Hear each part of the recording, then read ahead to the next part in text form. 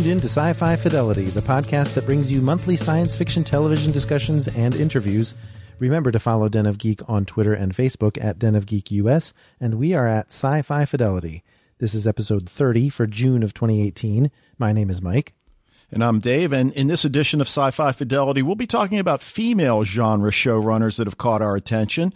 And our show topics include a look at the Danish post-apocalyptic import on Netflix called The Rain, and a discussion of The Humans Season 3 premiere on AMC.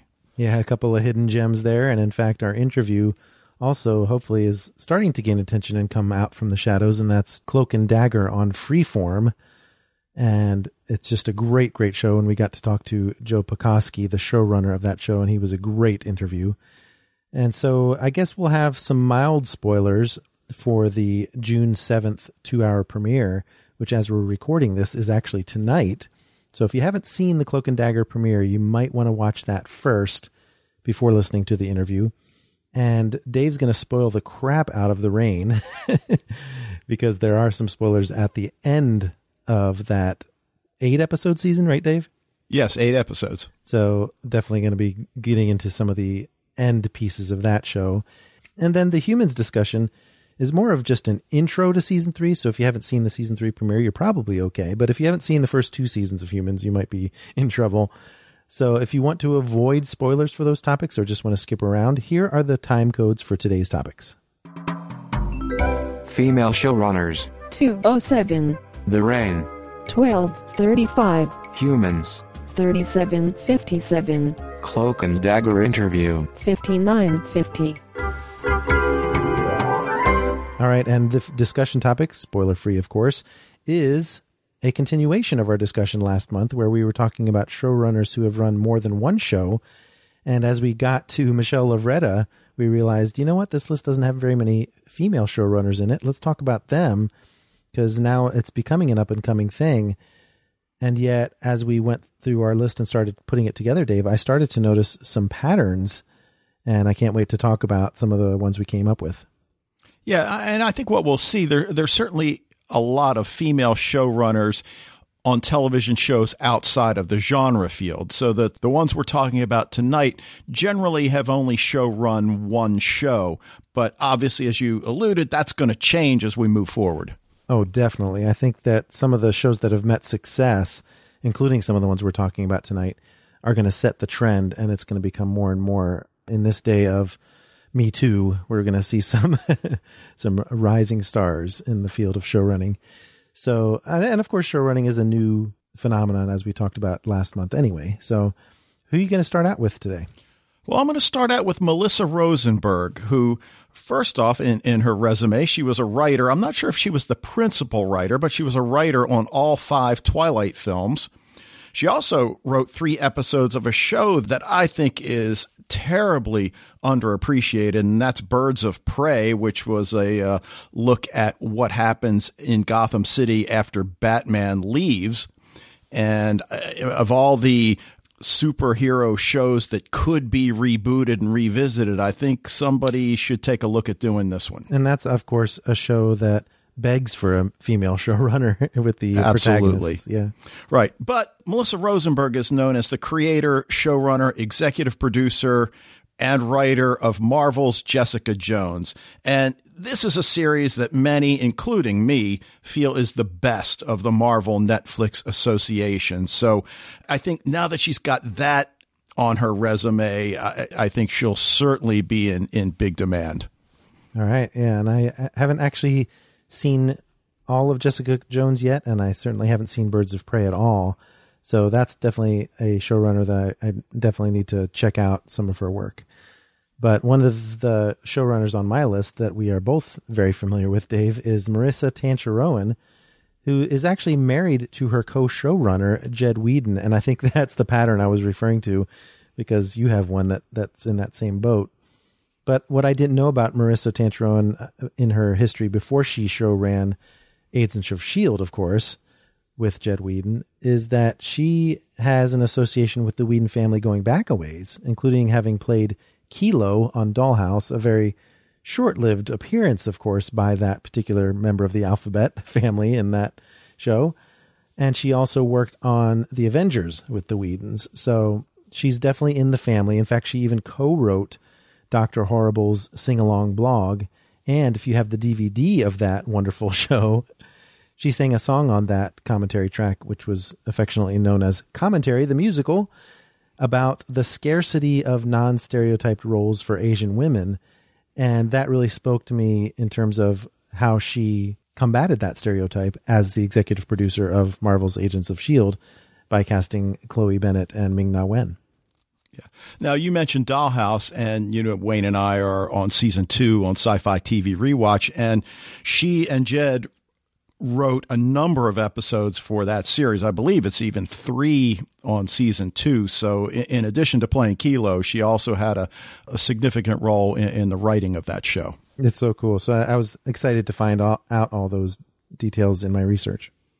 All right. Well, let's go next to Lisa Joy, who is the co-creator of HBO's Westworld. She's also a director on the series, a writer on the series, producer.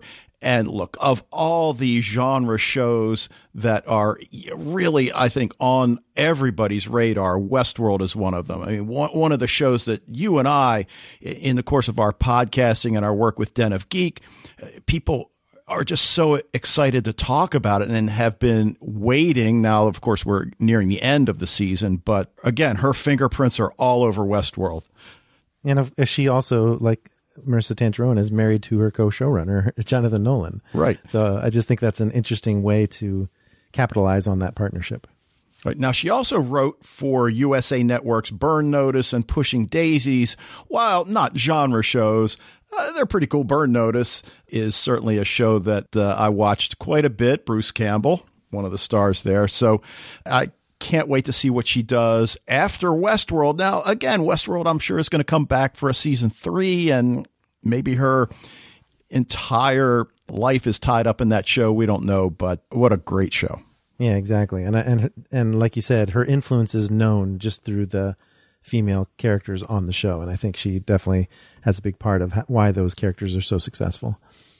Now, one that goes back a ways, and I think that this executive producer paved the way for some of her successors, and that's Marty Noxon, who joined the staff of Buffy the Vampire Slayer way back in season 2. She aspired to be part of that show.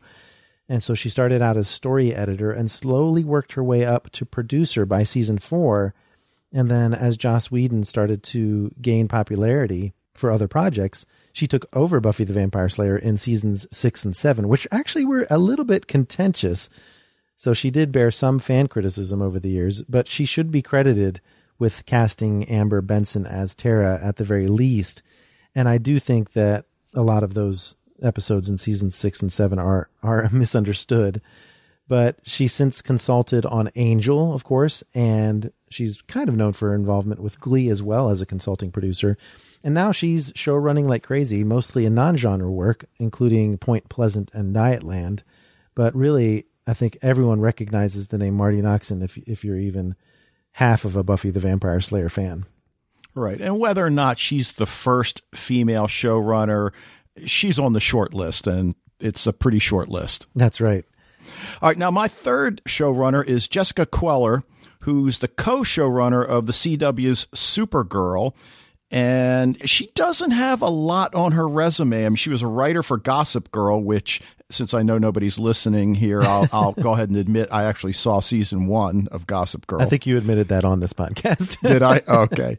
Co-executive producer for Blood and Oil, which is a show about the oil industry, and I believe I want to say South Dakota, or somewhere where there's like a huge oil strike, and it sounds as if it's maybe a newer, slightly different take on something like the Dallas TV show of the 80s, something along those lines. Okay. And then also was co-executive producer for Satisfaction. So with the success of Supergirl, which is unusual in that it changed networks, yeah, we'll see. Well, and this is interesting because I knew that there were 2 married couples on this list, but also Jessica Queller is co-showrunner of Supergirl. And it reminds me that, like, a person that didn't make the list that I wish I could have fit on was Stephanie Savage of Runaways, Marvel's Runaways. she's also a co-showrunner. So I still feel like there might be a little ways to go here to get the women their own shows without having to be co-showrunners, especially since a lot of their partners are male. Even if they're married, it still feels a little bit like, come on, let's get them all the way in the door, not just their foot into it. But one person who really is solidly on this list has got to be Emily Andress, who I almost felt like we neglected her by not having her on last month's list, because she did showrun 2 different shows. She was the Lost Girl showrunner for seasons 3 and 4 after Michelle Lovretta left for other projects. And she was a writer and consulting producer for the first 2 seasons. And she didn't run the final season of Lost Girl. Michael Grassi ran season 5, but she was a writer and consulting producer on Michelle Lovretta's next project, Killjoys, during its development and its first season. But then she moved on to Wynonna Earp, and that show is now going strong into its 3rd season. And the fans love this showrunner because she has really got her finger on the pulse of not only female characters, but also queer culture. And I think that's very important to her audience. Right. And she makes herself available to the fans, and not only on the convention circuit, but social media.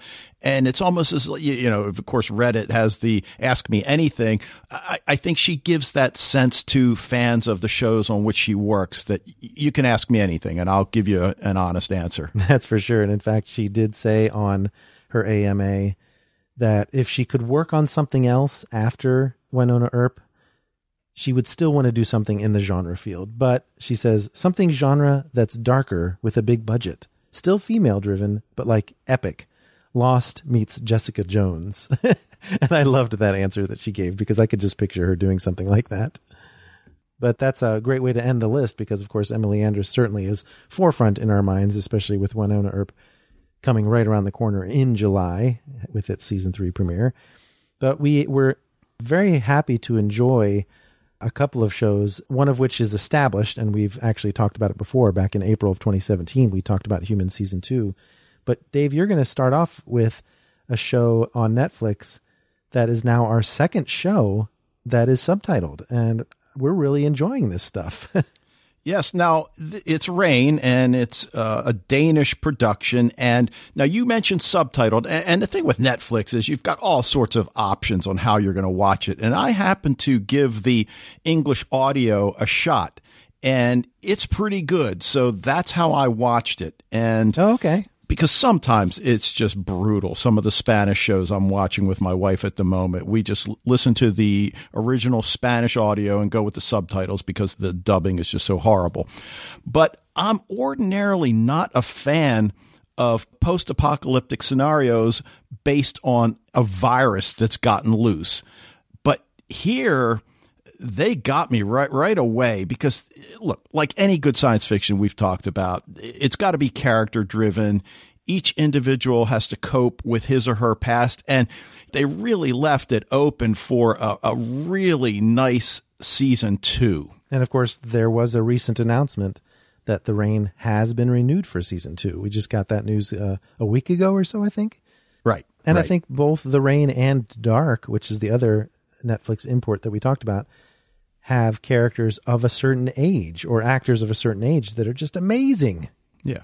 So what we've got for a premise is that a deadly virus spread by rain forces a brother and sister to seek refuge in an underground bunker, parting ways with their scientist father. And we get that opening scene when the father frantically comes to their high school and he just grabs them and let's go. And Simone's like, well, I have a project next period. And of course, we can relate to that.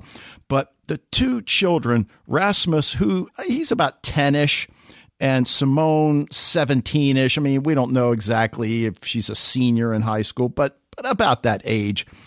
And what we learn right away is that this virus has an almost immediate onset and death follows minutes later. So once the rain hits you, you're done for. Yeah, and it's interesting, too, because usually if a virus hits quickly and you're dead quickly, it doesn't have a chance to spread. But this rain element, which is of course scientifically ridiculous, but it's still a wonderful concept to have the rain start falling, and that's what causes mass numbers of people to die. And of course, they can get infected in other ways, as we find out later. Right. And there are so many mysteries sprinkled throughout. And, we've got a core group of characters that we'll talk about during the course of the podcast, but we haven't really seen the backstory for all of them, which is great. At first I thought, well, I wonder why they didn't really explore Martin's pre-virus history. Well, hopefully they'll do it in season 2. Exactly. Yeah. So we find out that this company, Apollon, had bunkers throughout the world, implying that they knew what they were doing and that this was a deliberate act. So that part of the mystery here is, well, how did this happen? And we certainly get a lot of details along the way that Rasmus and Simone's father was the lead scientist on this project, and really he is at fault. But as they go through the series and go from bunker to bunker, the fact that they had these elaborately outfitted bunkers says they really knew the enormity and the danger of what they were doing, because Rasmus and Simone are in their bunker for 6 years. Yeah, and I think this is a case of the scientists maybe having a specific thing in mind that might have been beneficial, knowing that it was dangerous, but also others in the background that maybe had other plans for what they ended up with. But the bunkers, like you said, clearly show that they were planning for the worst, just in case. Right. Now, Martin and Patrick find this, I'll call it a digital map. I don't know what else to call it, but it seems to show that they are in a quarantine zone, so that they realize that they are fenced in. They encounter what I think most viewers assume are military personnel keeping, the peace, if you will. But we later learn, and they're certainly just referred to as the strangers by our core group, but obviously they work for Apollon, and it makes you wonder, well, what the heck is the military doing in all of this? And is there a relationship between the military and Apollon, or is this just science run amok? Well, especially since the military almost seemed to be duped into having to stay inside when they took their little nutritional supplements, because I don't think that's something they signed up for. No. And so you have to wonder, how did they get their recruits? These couldn't have been the cream of the crop. Right. And one of the questions that we ask almost from the start is, what did the father know about the rain and the virus, and when did he know it? Because he claims he's the only one who can stop it. And it certainly does seem by the end of the season that he, in fact, caused it. So whether or not he did it deliberately, we're still not sure. But a lot of the season really is about staying alive. And look, we've all seen post-apocalyptic television series, whether it's The Walking Dead, whether it's Van Helsing. It's all about survival once Rasmus and Simone leave their bunker after 6 years, because they're running out of supplies, but also they've been in this bunker for 6 years alone. Right. And it was a great narrative device that happened in the first 2 episodes. I really liked the premiere where they were able to fast forward 6 years really quickly. But at the same time, it gives the writers a chance to get right to the meat of the aftermath without really having to dwell on it, but still being able to do those flashbacks that we saw in later episodes. And I think that really worked well, even though it seems obvious and other shows have done that. But I think The Rain did it particularly well. All right. Well, I keep mentioning a core group, and there are 7 individuals that we'll talk a little bit about here.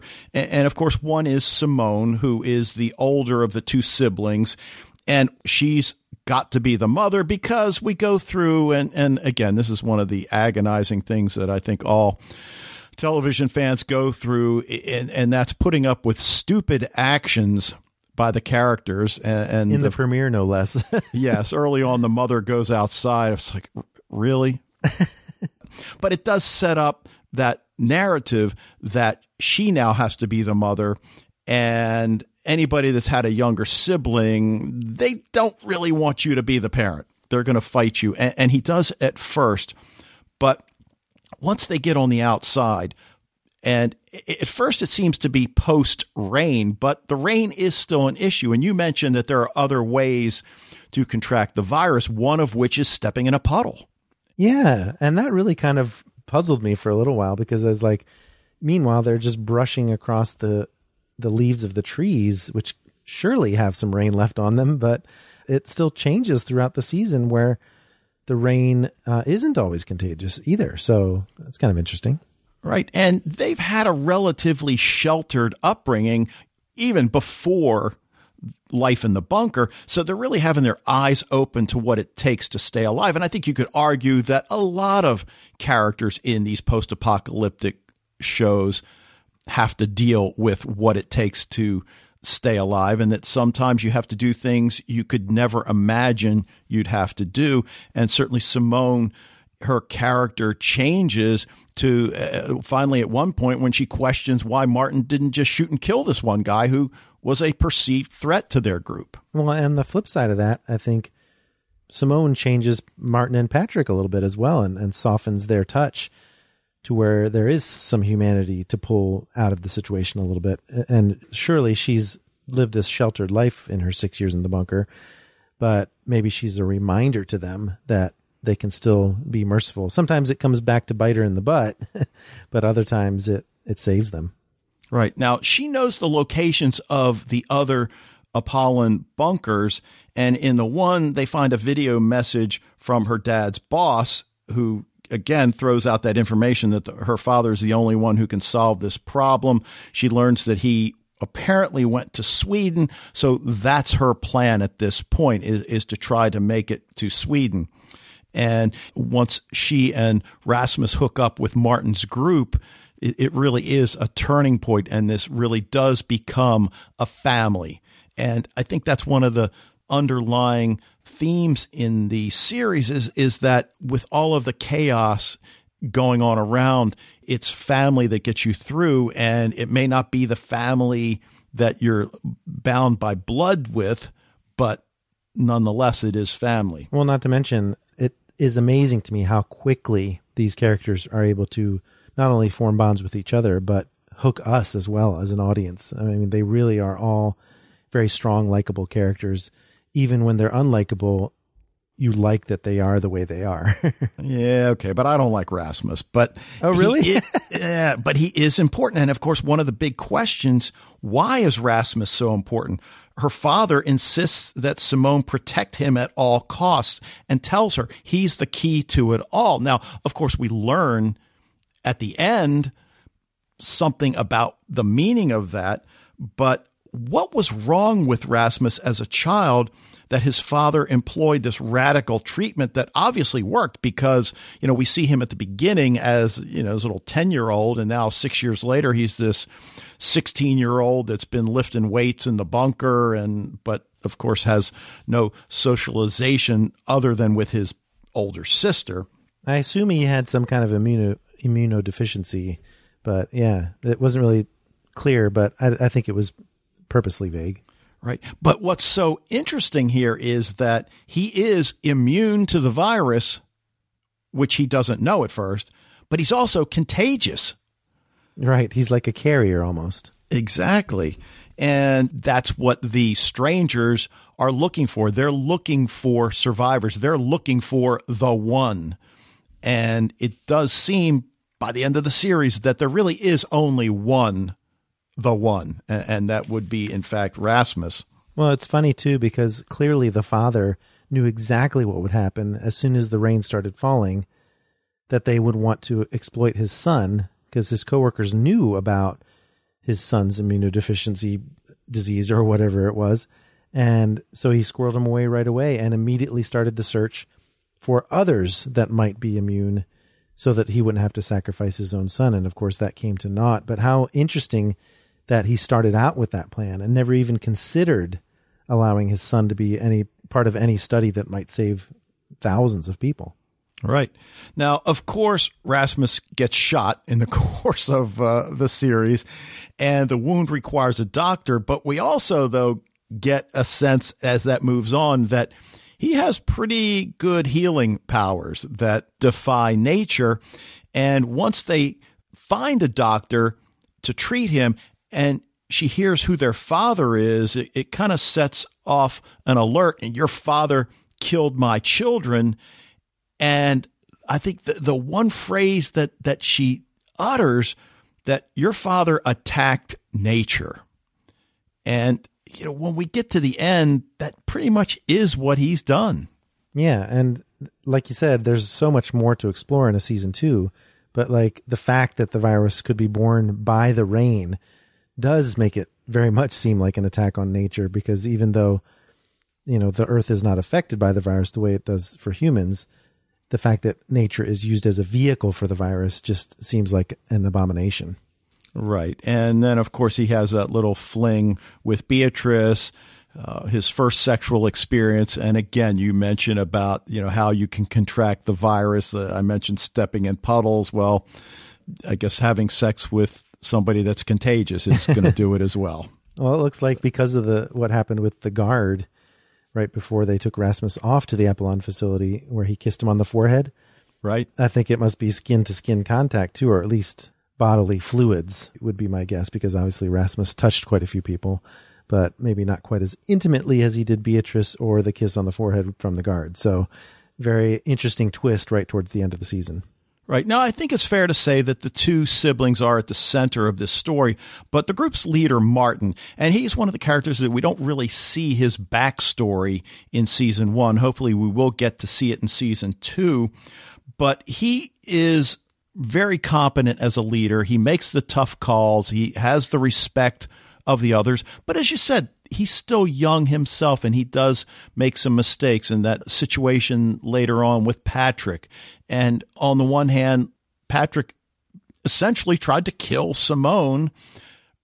He realizes that and banishes Patrick, but these are not normal times. And I think he comes to realize that. And again, I thought that was a great scene towards the end when he does forgive Patrick and brings Patrick back into the family. Because of what Simone said. I mean, I think Simone is that influence on him that right. He needed to forgive Patrick. Right. But his feeling that there's life on the other side of the wall is, I think, something that's going to hopefully drive season 2. Yeah, and I think they purposely keep a lot of what's going on outside the wall a mystery, especially with that little conclave that happens at the end of the finale. Right. Now, Beatrice is a fascinating character. She's at first seemingly in a relationship with Martin that we later learn is pretty loose, but still she comes on to Rasmus later. And in the little bit of backstory we get with her, we see her taking, one of these guys to what she tells them is her family home. And we later learn she's probably lying about both, but they're two different houses, so they can't both be her house. Yeah. So we assume she's lying in both cases. Well, I think the main part for all these characters is that they're flawed, and we're supposed to kind of embrace their flaws, because Beatrice is kind of a relentless flirt and also will use anything to kind of be liked, is the way I see it. Yeah. And speaking of being liked, I mean, Martin, he just is a leader, and he probably just naturally took over. Patrick, on the other hand, we do get to see some of his backstory, and he's this shiftless, unmotivated kid. He's smoking pot in his room. His father comes in, and it's like, yeah, I was young once. I know what you're doing. It's okay. But also leave and never come back. Well, yeah, his father gives him a car, and he's kind of excited, as any teenager would be, that dad gives you a car, but he gives him a car so he can leave and don't come back. Right. And he probably saved his life, because then Patrick went to the beach and got stoned and was sheltered from the rain. So that was a good backstory. Right. And we see that in a couple of instances for backstories, that exactly that is what prevented him from being out in the rain. And he wakes to find everybody on the beach dead.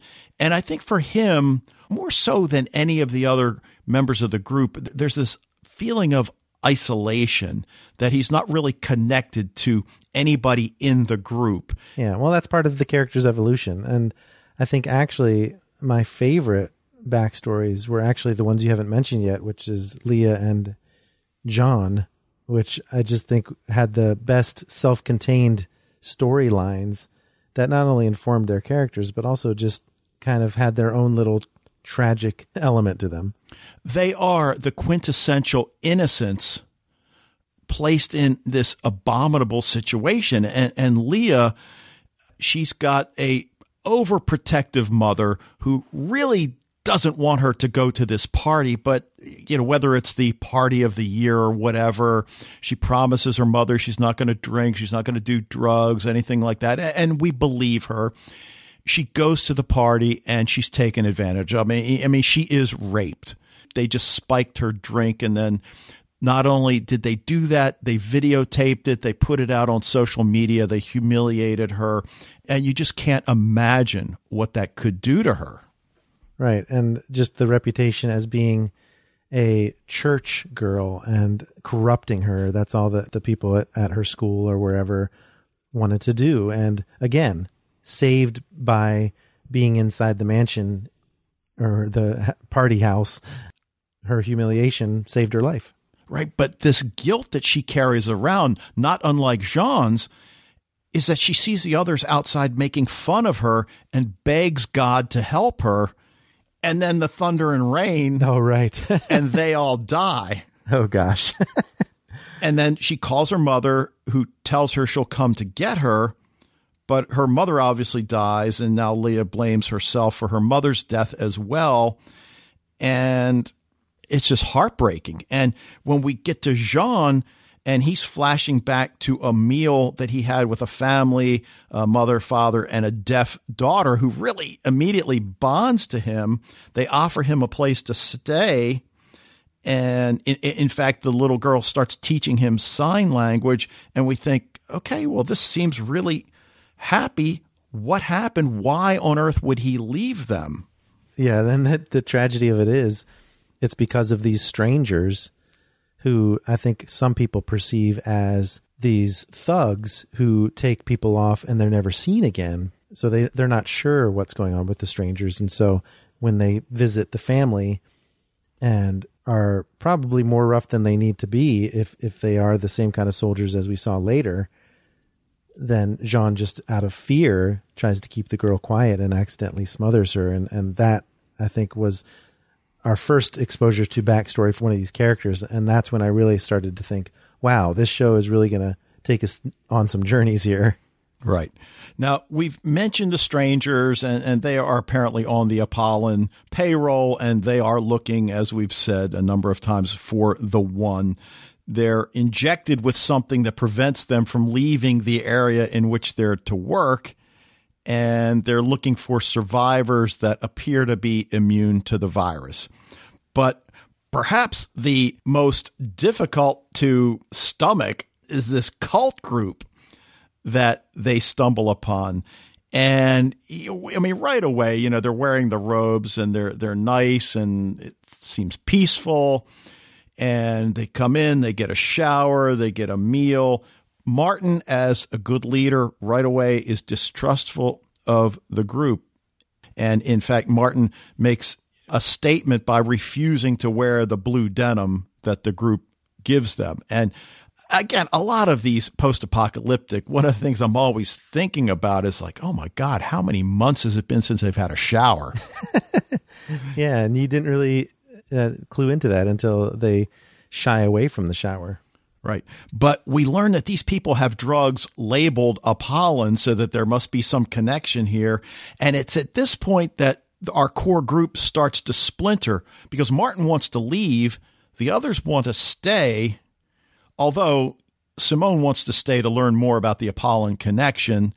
Leah forms a bond with one of the older women, who really an emotional scene where she gets Leah to take the first step towards forgiving herself for what happened. But then there's that scene, and I think, I don't know about you, Mike, but I definitely saw this coming. Oh, for sure. Yeah, definitely. Martin discovers that the meal being served is human flesh.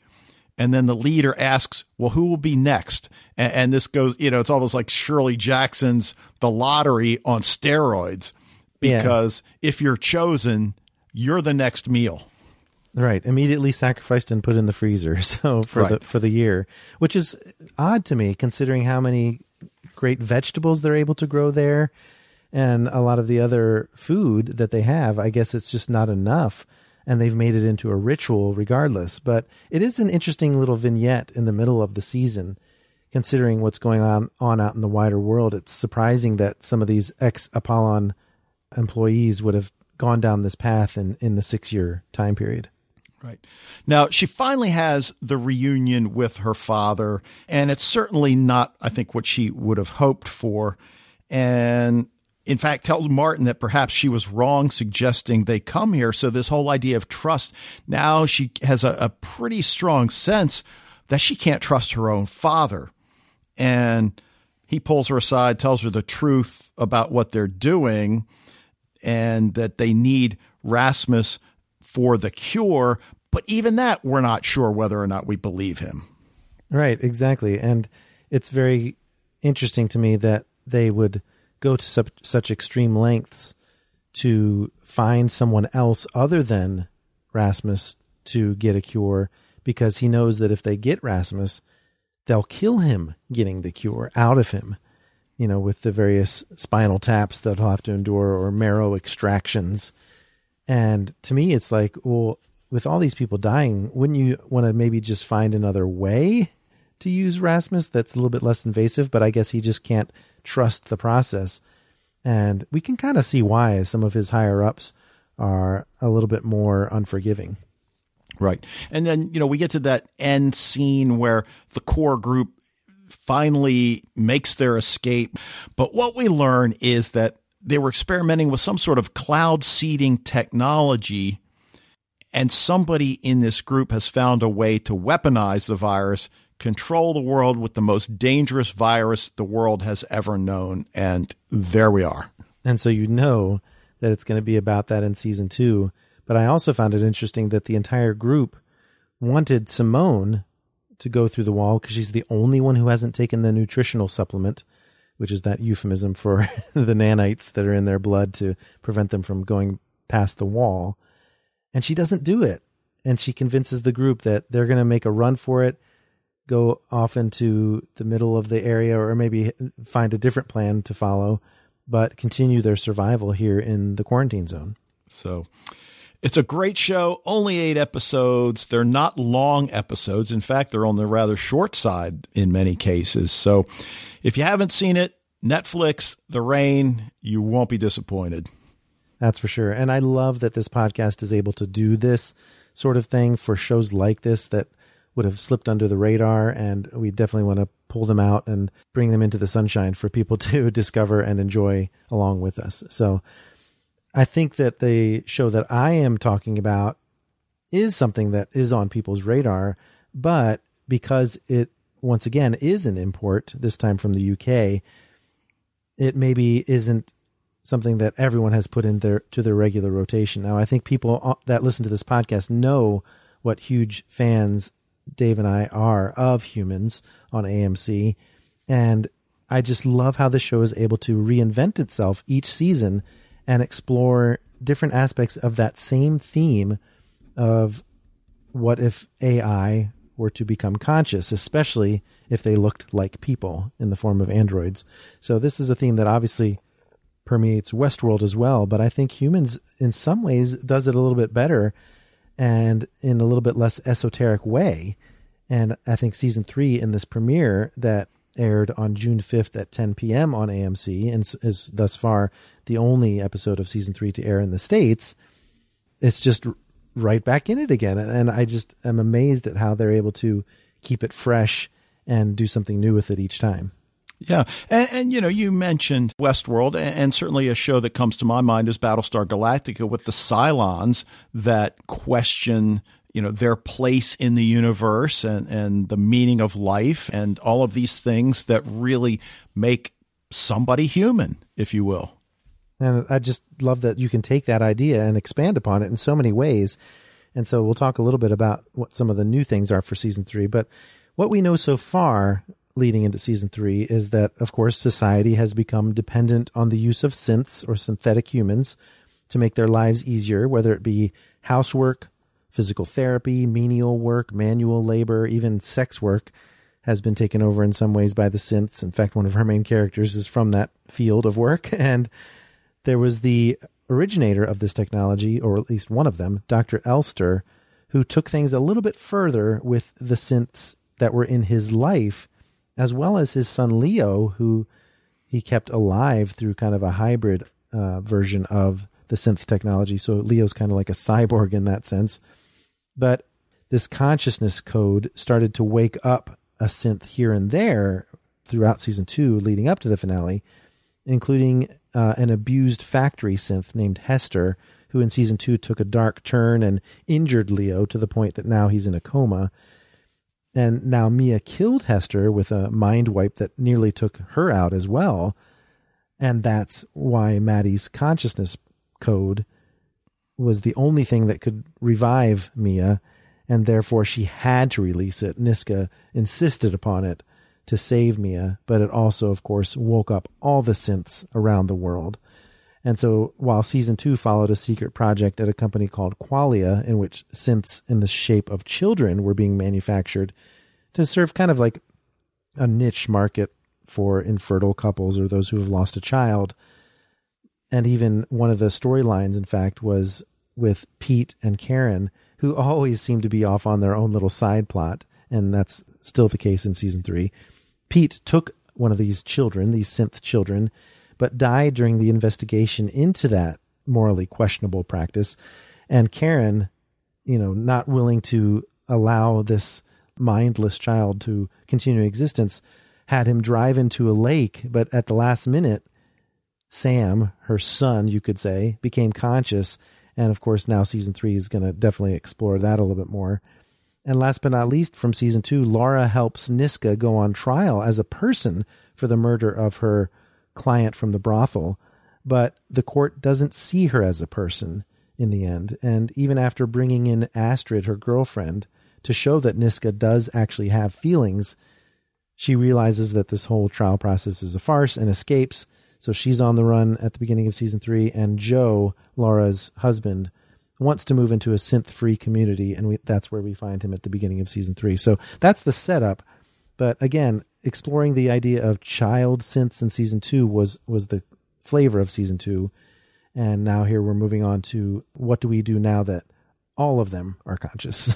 Right. And I mean, one of the first things we see is the company's reaction to this catastrophic event, and that is to produce synths that are safe. And the way you can tell whether or not you have a safe synth in your presence is the color of the eyes. Yeah, the orange eyes. In fact, they're referring to them now as orange eyes and green eyes to distinguish the two. And in fact, the orange eyes also have distinguishable outfits that are very plain, so that there's no question about whether they're human or synth. And they just want them to be tools now and not companions. But some of the new characters that show up in season 3 that I'm excited to learn more about. First, we have Agnes, who's an angry synth who's looking for justice. That character is played by Holly Earl. We've got Anatole, who's a uniquely spiritual synth. At least so far, that's what I hear. That hasn't shown up yet in the premiere, but he does have a very calming presence, and he seems to be sort of like the medical practitioner in the community of conscious synths, played by Okweli Roach. And then there's a new orange-eyed synth that's coming later, Stanley, played by Dino Fetcher, who we'll learn more about. And also Neil, a member of the Dryden Commission, which Laura is preparing to join at the end of the first episode of season 3. And Mark Bonner will play Neil, and he suffered his own loss during the initial massacre brought about by the awakened synths. And so there's going to be a dynamic there in season 3 as well. But it's very interesting because we are at the 1 year mark at the beginning of season 3, 1 year after what they are referring to now as day 0. And a lot of things are going on with many of the different groups. And if I could start off with 2 that tend to have their separate storylines, Niska and Karen. Niska is back with Astrid. In fact, she meets up with her at a unique place, it seems, among the establishments run by humans, and that's a synth human bar that accepts both and is trying to be open. And it's got kind of like the gay bar flavor, and I think that's what they're going for in terms of people who are trying to become recognized in society despite their differences. And Astrid is now working as a bartender, and just as they're getting ready to leave, the bar is hit with a bomb. And you know this is going to be important to Niska, even though Astrid does survive the bombing. A lot of their friends died in that blast, and we're very surprised to learn that it wasn't carried out by an intolerant human, but rather by a militant synth. Very interesting twist. Right, and that's the interesting thing about Niska, because there is an element of militancy about her, but not to the level where she would use a bomb, or at least it doesn't seem that way. She seems more interested in gaining justice for the green-eyed synths, and those are the ones that are in this bar, because the orange eyes, as you mentioned a few minutes ago, they're purely tools. They would have no interest in going to a bar. Right. They are immune to the consciousness program, apparently. And the morality of that even is definitely going to come up in season 3, where what do you do when you have a subjugated race that is just like the ones that just achieved consciousness? And I think Mia even points out that they're basically slaves, and it's very offensive to see them in operation. But Niska obviously has a mission to investigate the bombing, and it's great to see her back in action. Karen Voss is one of my favorite characters, and of course we did talk to Ruth Bradley on this podcast during season 2. She is now trying to train her child, Sam, to be like a human, the same way she herself was trying to become human. She wants nothing to do with synth society, and I find her very interesting from that perspective. She wants to keep her secret and just be as indistinguishable from humans as she can, and she wants to teach Sam to do that as well, trying to teach him to fidget and be perfectly imperfect, as she puts it, and has masked his electronic signatures so no one can detect him. He's not allowed to let anybody see his eyes, his charging port, and certainly he can't let his skin get broken so that they see his blue blood. But I also like the dynamic between them as parent and child, because he's still a little stiff, but he also is very much aware of the emotions that Karen is able to display a little bit more skillfully. But the big twist, Dave, she sends him off to school, and the school is in Waltringham, which is the community that Joe lives in, where there are no synths. They live a life away from having synthetic helpers in their lives. And that's a lifestyle choice if you ask Joe. But at the same time, I can't think it's a coincidence that Karen chose the one place where people wouldn't be looking for synths.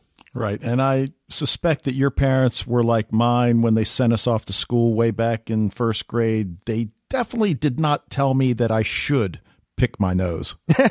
Yeah. Making him look more like a regular kid. So yeah, that's a great start to that plot line. But of course, a big chunk of this is dealing with Mia and Max in the rail yards. They're the only two left from that original group that are sort of leading the way for those that are now achieving consciousness. Max is in charge of 520 synths, he tells Niska later, and used to be a lot more. But what's happening is, of course, the human population has kind of put them in a reservation, you could say, if you want to go with that metaphor, or a ghetto, I think is one of the terms that's used on one of the talk shows. So you could also use that metaphor from history. And certainly those are very applicable to their living situation. But what I find the most compelling about their dire straits is that their power keeps getting shut off just enough so that they don't raid the supplies of the local human communities, but enough so that eventually, one by one, the synths start to die because they can't recharge, and they end up with incurable system failures. And that just seems to be ultimately very tragic and motivates some of the more militant members of the group, including Agnes, who I mentioned at the beginning. But it also begs the question, then why not just kill them, if you will? I mean, the humans, that is. Why not just get rid of these 520 synths? Why go to the effort to keep them in this ghetto? Right. How many people are like Laura? Because so far we haven't seen any that would speak up for synth rights. And maybe that's what would keep them at bay. But you're right. There doesn't seem to be anything restraining them particularly. But maybe there's just too many of them. This is maybe one of many communities like this. Well, that's true. And Max ever the optimist, thinks that humans will eventually accept them, despite what Agnes thinks as she smashes the TV during the initial tribute to the 110,000 humans dead. And she points out that there's over 100 million synths dead since day zero, and no one will acknowledge those. In fact, even when they talk about the bombing on the talk show, they only talk about the 5 humans that died, and they don't even mention the number of synths that were in the bar at the time of the bombing. But I like that there are details dropped into the mix of how Mia and Max are now living, because they have to act as though they awakened on day zero. They can't let on that they were already self-aware, because then they would get drawn into the investigation as to who awoke all these synths. And of course, Maddie Hawkins is at the center of that, and her guilt that she's feeling is central for her character and will definitely play a part in her storyline going forward. Yeah, as one of the greatest mass murderers in history. That's right. But Max continues to preach mercy when they extend none, forgiveness when they deserve none, which is a great speech that he gives, until Flash, his girlfriend that we met in season 2, leaves for supplies at the local town. And you knew as soon as she got on that milk run that she was doomed, right? Well, yeah, and his speech that you just mentioned, and he says, and when they knock you down, extend your hand, that one of them may take it. And then in that scene where they are descended upon and beaten and sent to the ground and, really near death, one of them, I'm not sure if it was her or the other one, you could see his hand slowly going up as if somebody take my hand, which of course they don't, because then we see them hanging inverted from a tree. Yeah, in fact, it seems like Anatole, the new character who's the medical practitioner in the group, is going to be the calming force now for Max, who now is quite dejected at the loss of a loved one. And with Leo in a coma still, he actually makes the choice that, you know what, I can't protect these people. I'm their leader and I can't protect them. And so he actually takes the batteries from the life support system that's keeping Leo alive in order to save the next synth who's getting ready to die via power failure. Despite Maddie's protests, he takes them away because, of course, Leo is very special to Maddie as well. And what happens at that point? Well, the police storm the gates, and that's the raid that's happening to investigate this bombing that happened at the bar in London. And, of course, their first target is this community of synths, even though they're peaceful. And I love how this episode ends with a very mysterious occurrence, and we're wondering where it's going to head. They're all kneeling on the ground at the police's behest, but Agnes, the quite militant one, stands up. But that's all she does. She stands up and puts her hands back down at her sides. But then another synth gets up, and they're telling him that get down or we're going to shoot you. But they're standing in defiance, and then the credits roll. And I found that extremely compelling. Oh, yeah. Yeah. But we also have to follow Laura Hawkins and her family, which has always been an interesting dynamic. But we don't get to see too much of Toby, but I really like the plot line that happens with the younger Hawkins sibling, Sophie, because she's at school having to listen to a presentation that reminds me of some of the ones that even in high school we do sometimes with netiquette or web safety. But now they're calling it synth safe, how you should steer clear of dangerous green eyes. And Sophie raises her hand. What about the nice ones? Which you would think that people in general would make that qualification, but they're just basically categorizing them all that way. And when she's teased by her classmates, she ends up punching a girl in the face. And the conversation that she has later with Laura about it is just so logical. And you can see that Sophie is a smaller version of Laura in that she's got a lot of fight in her, a lot of sass. And she doesn't understand her mother's admonition to stay silent about their part in all this from season 1 and 2. She can't speak up because Maddie might go to jail if she does. But at the same time, if you can't stand up and you have to stay silent, then why can't she, punch someone in the face? She feels powerless. And I think that's the same thing that Laura is feeling. Right. And she's clearly wise beyond her years, because she does, as you mentioned, she has a lot of information that could really make a significant impact negatively on the family. And it's interesting, too, for Sophie, because in season 2, she went through the phase of pretending to be like a synth, and that was a whole theme that was going on in season 2. You know, what if people wanted to act like synths?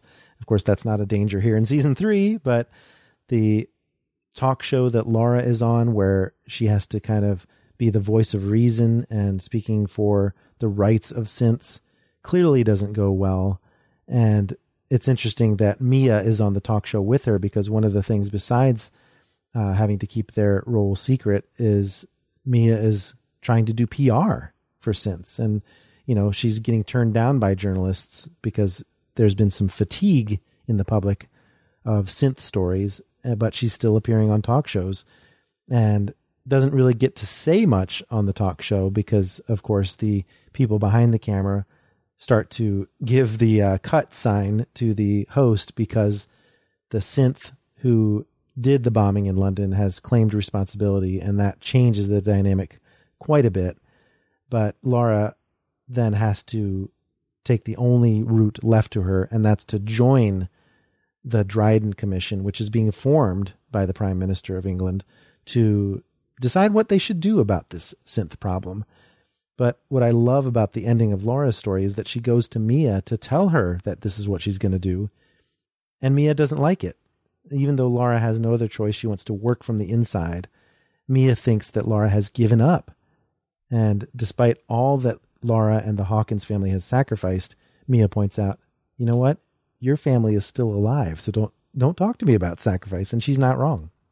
Right. And it's also interesting, the level of radical behavior from Max, who almost a Christ-like figure, to Niska, who is just so determined to bring justice, to somebody like Mia, who's somewhere in the middle. Exactly. She's not going to give up, but she understands that there are ways to do it if we want the humans to listen to us.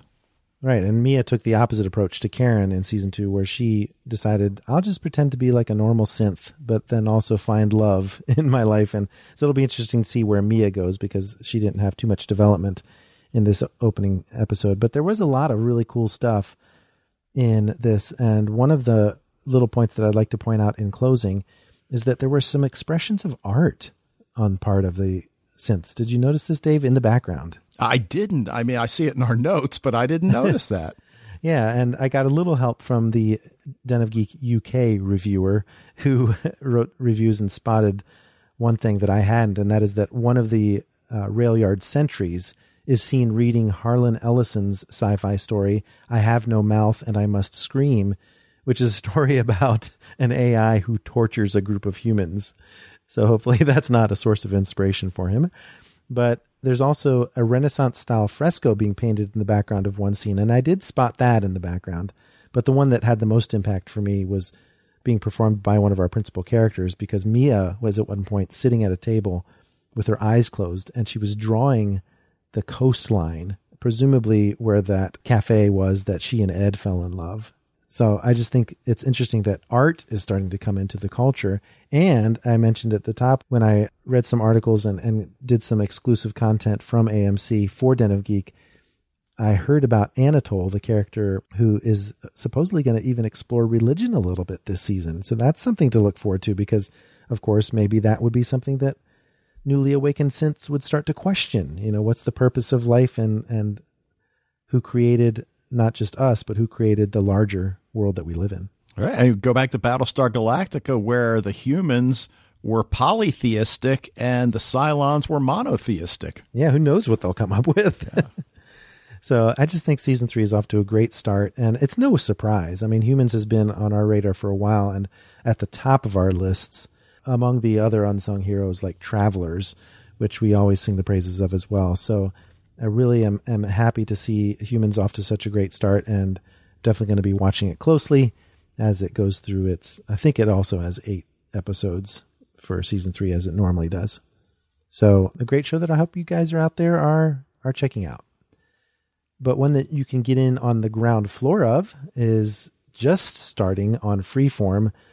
In fact, it hasn't even started airing yet as Dave and I are recording this, but we did get a sneak peek of Cloak and Dagger on Freeform, which is a superhero show. So I wasn't quite sure when I saw it on the schedule and decided to see if I could get an interview for whether I would like it or not. And I loved it. I mean, this is one of the best premieres for a superhero based show that I have seen. Would you agree, Dave? Oh, I would agree. And I think the biggest challenge for viewers out there is figuring out where the heck Freeform is on your cable service or your satellite service. Yep. They're starting to work their way in with a bunch of different genre shows.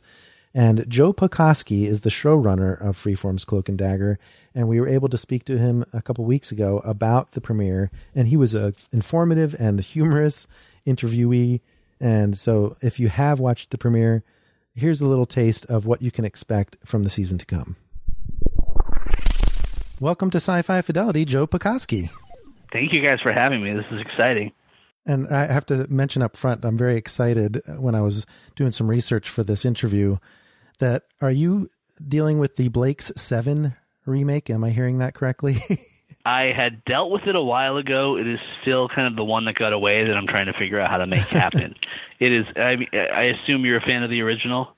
Oh yeah, that is a show that is begging for a reboot. I mean, how does anyone not just listen to The Dirty Dozen in Space and just throw money at it? That's exactly right. Yeah, I mean, Mike and I have been doing this for 6 years now, and it's a show that just keeps coming up and coming up. And like you said, it's just amazing that it hasn't been remade.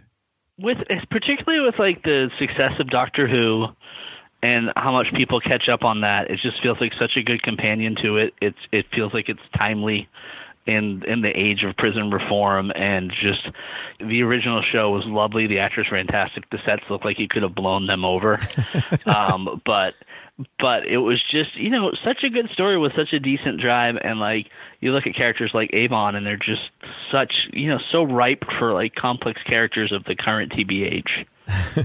So, well, with comic superhero shows seemingly everywhere these days, I mean, how do you bring something new or different to the viewer with your characters and storytelling in Cloak and Dagger?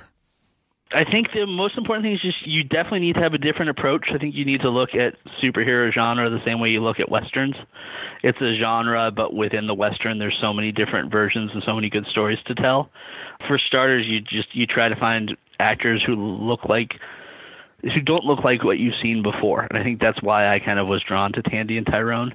They were young. One was a young white woman, one was a young black man, and they were thrown in together and became kind of, they needed each other. And there's something interesting, I think, in terms of the fact that they've got a parity and a yin and a yang that I don't think you see in a lot of superheroes. There's usually a power dynamic. There's usually a sidekick, and these two kind of need each other and are equals to each other.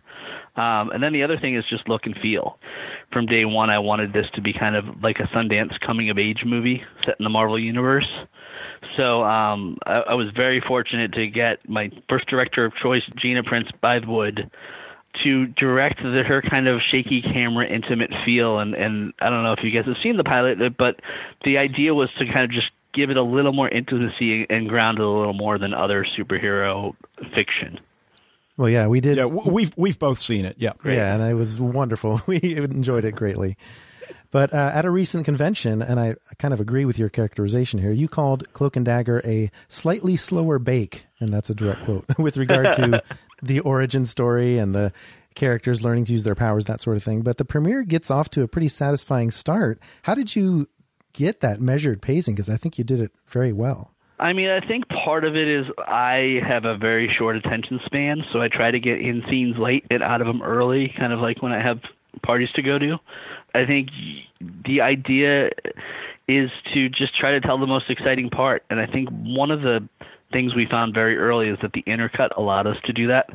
So while you were doing kind of a slow bake and a personal story, when you're intercutting, for example, between Tandy robbing a house and Tyrone at a basketball game, you kind of can add some excitement and use a shorthand that allows you to move it along but really stay intimate and small as well.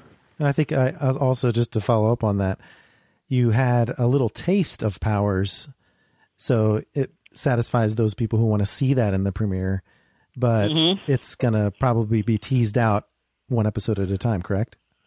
Yeah, I think that's exactly it. And I also, it's honestly my favorite part of any genre origin story is kind of the discovery and then the fun and games. And if, obviously superhero movies are great, but I always get sad that that sometimes gets short shrift. And when you get to do long format television projects, it allows you to really take your time and earn it. And I feel like if we're fortunate enough to do 7 seasons of Cloak and Dagger, you can go back to it and just be like, oh, remember when these were kids and they were just discovering it. And I think, in my opinion, you can't spend too long in there. Well, now, you mentioned the actors, and it's funny because Mike and I, in our discussion this week, I sent him a message after seeing the pilot that, geez, too bad they couldn't find any young, engaging actors. And he got back to me, he goes, you're being sarcastic? I'm like, because all 4 of them just simply dominate the screen every time they appear. And I'm afraid to look at IMDb because obviously that's spoiler heaven. But will you continue to show snippets from Tandy and Tyrone's childhoods as the teenagers try to make sense of, what each is going through? I'm trying to figure out how to answer this without spoiling, but let me just answer it with a rhetorical question. Maceo, who plays young Tyrone, and Rachel did such incredible work. What kind of an idiot would I be if I didn't touch on them at least for a couple more episodes? Oh my gosh. Yeah, that Maceo in particular, he just killed it. And he's awesome. And he was on Underground, so he's my good luck charm, so I might put him in everything I ever do. All right, well, unlike most superhero shows where what the powered individuals choose to do with their powers is up to them, Cloak and Dagger has this element of destiny, or at least I hear, because it doesn't necessarily show up in the premiere, but this pairing is supposedly coming about for a reason, sort of like Buffy the Vampire Slayer is chosen as the Slayer. What can you tell us about that? I think part of the fun when we decided to shoot in New Orleans was the sense of magic and the sense of destiny, and there's a slight smell of stale beer, but there's just something special about that place. So as we started kind of talking about why these two would get these powers at the same time, it was just interesting to kind of link them together.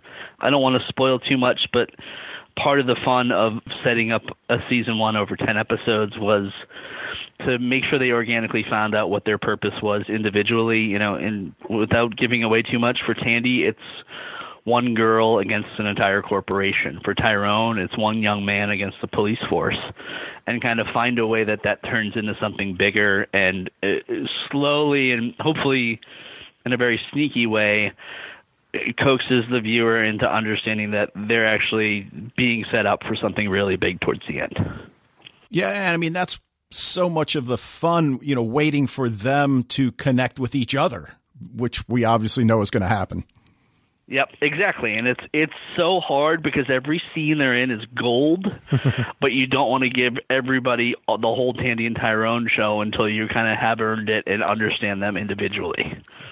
Now, Cloak and Dagger is going to air on Freeform, and while it's not Disney Family, it's not Netflix. And right away, I mean, the show has an edge to it, but is knowing how far to push boundaries something you guys have struggled with because of the target audience? You know what? No, not at all. First of all, I don't really think in terms of target audiences. I'll be angry if there aren't 50-year-old men watching this show, or if there aren't. There's some in your audience here. Well, there you go. I'm hoping a lot of people kind of go to the Marvel brand, go to the Cloak and Dagger. The people at Freeform, as well as Marvel, have been fantastic in understanding what we're trying to do. We don't try to be too gratuitous, but we want to sell the world as a harsh place that needs superheroes, particularly New Orleans. And both Marvel and Freeform have been completely on board with how real and how gritty we want to do it. And granted, I'm the guy on Daredevil who had Vincent D'Onofrio show up and take off a man's head, with a car door. Yeah. So I do miss those days a little, but there wasn't a single thing in Cloak and Dagger where I tried to push the envelope where anyone kind of brushed me off the plate. Well, now, you mentioned Daredevil, and one of the things that shows up that's vintage Marvel is Roxxon Corporation. And, you mentioned how Tandy's going to be dealing with that, with her father having been employed there. And, it's showed up in Agent Carter, it showed up in Agents of S.H.I.E.L.D., and, of course, Daredevil, like you mentioned. Do you count on Marvel fans knowing certain things and appreciating seeing those recognizable comic elements as they give this series a try in addition to gaining new viewers? No, not at all. I think this is kind of one of those things that's a little added bonus to the loyal fans and the amazing people who have it within them to watch all of these shows. But I think Roxxon, for our purposes, is to tie into, the legacy of Iron Man 2, and that I think there was like a little sign in Iron Man 1 that even teased it, and just tie into the MCU, saying this is all happening in the same place. But for our purposes, again, with grounded, realistic storytelling, we wanted to tell the story of not necessarily an evil corporation, but an amoral one, and having Tandy go up against a company that if they could make money saving your life, they would. It just usually doesn't work out like that. Yeah. Okay. Now, you already mentioned Tyrone and his backstory with the police. So, police misdeeds figure prominently in setting his story up, and addiction in Tandy's. Are you going to keep tackling social issues along the way as the story unfolds? Absolutely. I mean, I think we're never going to be preachy, but I think something important here, we're telling one of the first young black men who have their own, in the Marvel universe, we're telling the story of one of the first young women who have their stories. And it was important to me as someone who doesn't necessarily understand their situation entirely to try to understand it better. And so it was, we tried to staff as diverse a room as you've seen in Hollywood and really tell stories about a superhero who had to deal with things that Peter Parker didn't have to deal with, and a woman who had to deal with situations that Tony Stark didn't have to deal with. So it was important to us, to make sure that part of their lives were the complications and the difficulties that some people have that I don't have to deal with. I like that you started off with a reversal of stereotypes where rags to riches kind of reversed for both of them from childhood to teenagehood. That was an interesting trick as well. But also it kind of feels a little bit like Runaways from the teenage standpoint. You're an admirer of that show as well, and Stephanie Savage's Yeah, work, right? I mean, Josh and Stephanie are geniuses. They seem to be able to do such entertaining television so effortlessly that I always say to Jeff, like, when are we doing our Runaways crossover? When are we going to do it? I think we have a slightly different tone, but I love that show, and I think those kids are all fantastic. And it's even just when the camera's off, they all seem very delightful, and they've been very nice to Aubrey and Olivia. Now, I don't have a lot of experience with Freeform. I've seen a few episodes of Sirens, but I did notice that the pilot of Cloak and Dagger is just shy of 50 minutes. Are all the episodes going to be longer like that? I think they were very nice to make an exception to our Gina and my a little bit overt appetite there. In general, they are freeform, so they're actually slightly more relaxed about how long episodes run. But in general, it's probably closer to about 45 minutes. All right. Well, we're looking forward to this episodic content, but also kind of like a super long movie that you get to take your time with. And we've enjoyed the premiere so far, so we're looking forward to a lot more. So thanks so much, Joe Pokaski, for talking to us about Cloak and Dagger. Thank you, guys. I'm excited to hear what you think as we move along. Thank you very much. Thanks, Joe. Okay, and we're very grateful to Joe Pokaski for talking to us not only about Cloak and Dagger, but a little taste of Blake 7, a project which didn't quite get going, but also some praise for another show we talked about on this podcast, Marvel's Runaways, and his fellow showrunners, including a female showrunner, Stephanie Savage, like the ones we mentioned at the top of the podcast. So it all comes full circle. But it's such a great list of topics here that we had for June, and summer is just getting started, where a lot of shows are coming back and new shows are popping up. So we can't wait to see what the summer brings us. But that's going to be it for this edition of Sci-Fi Fidelity. We hope you enjoyed our discussion today. You can keep it going all month long by following us on social media. We're on Facebook and Twitter as Sci-Fi Fidelity. And in July, we have quite a few shows to choose from that we're still deciding on. But in the meantime, be sure to rate and review this podcast wherever you access it, whether iTunes, Stitcher, or SoundCloud.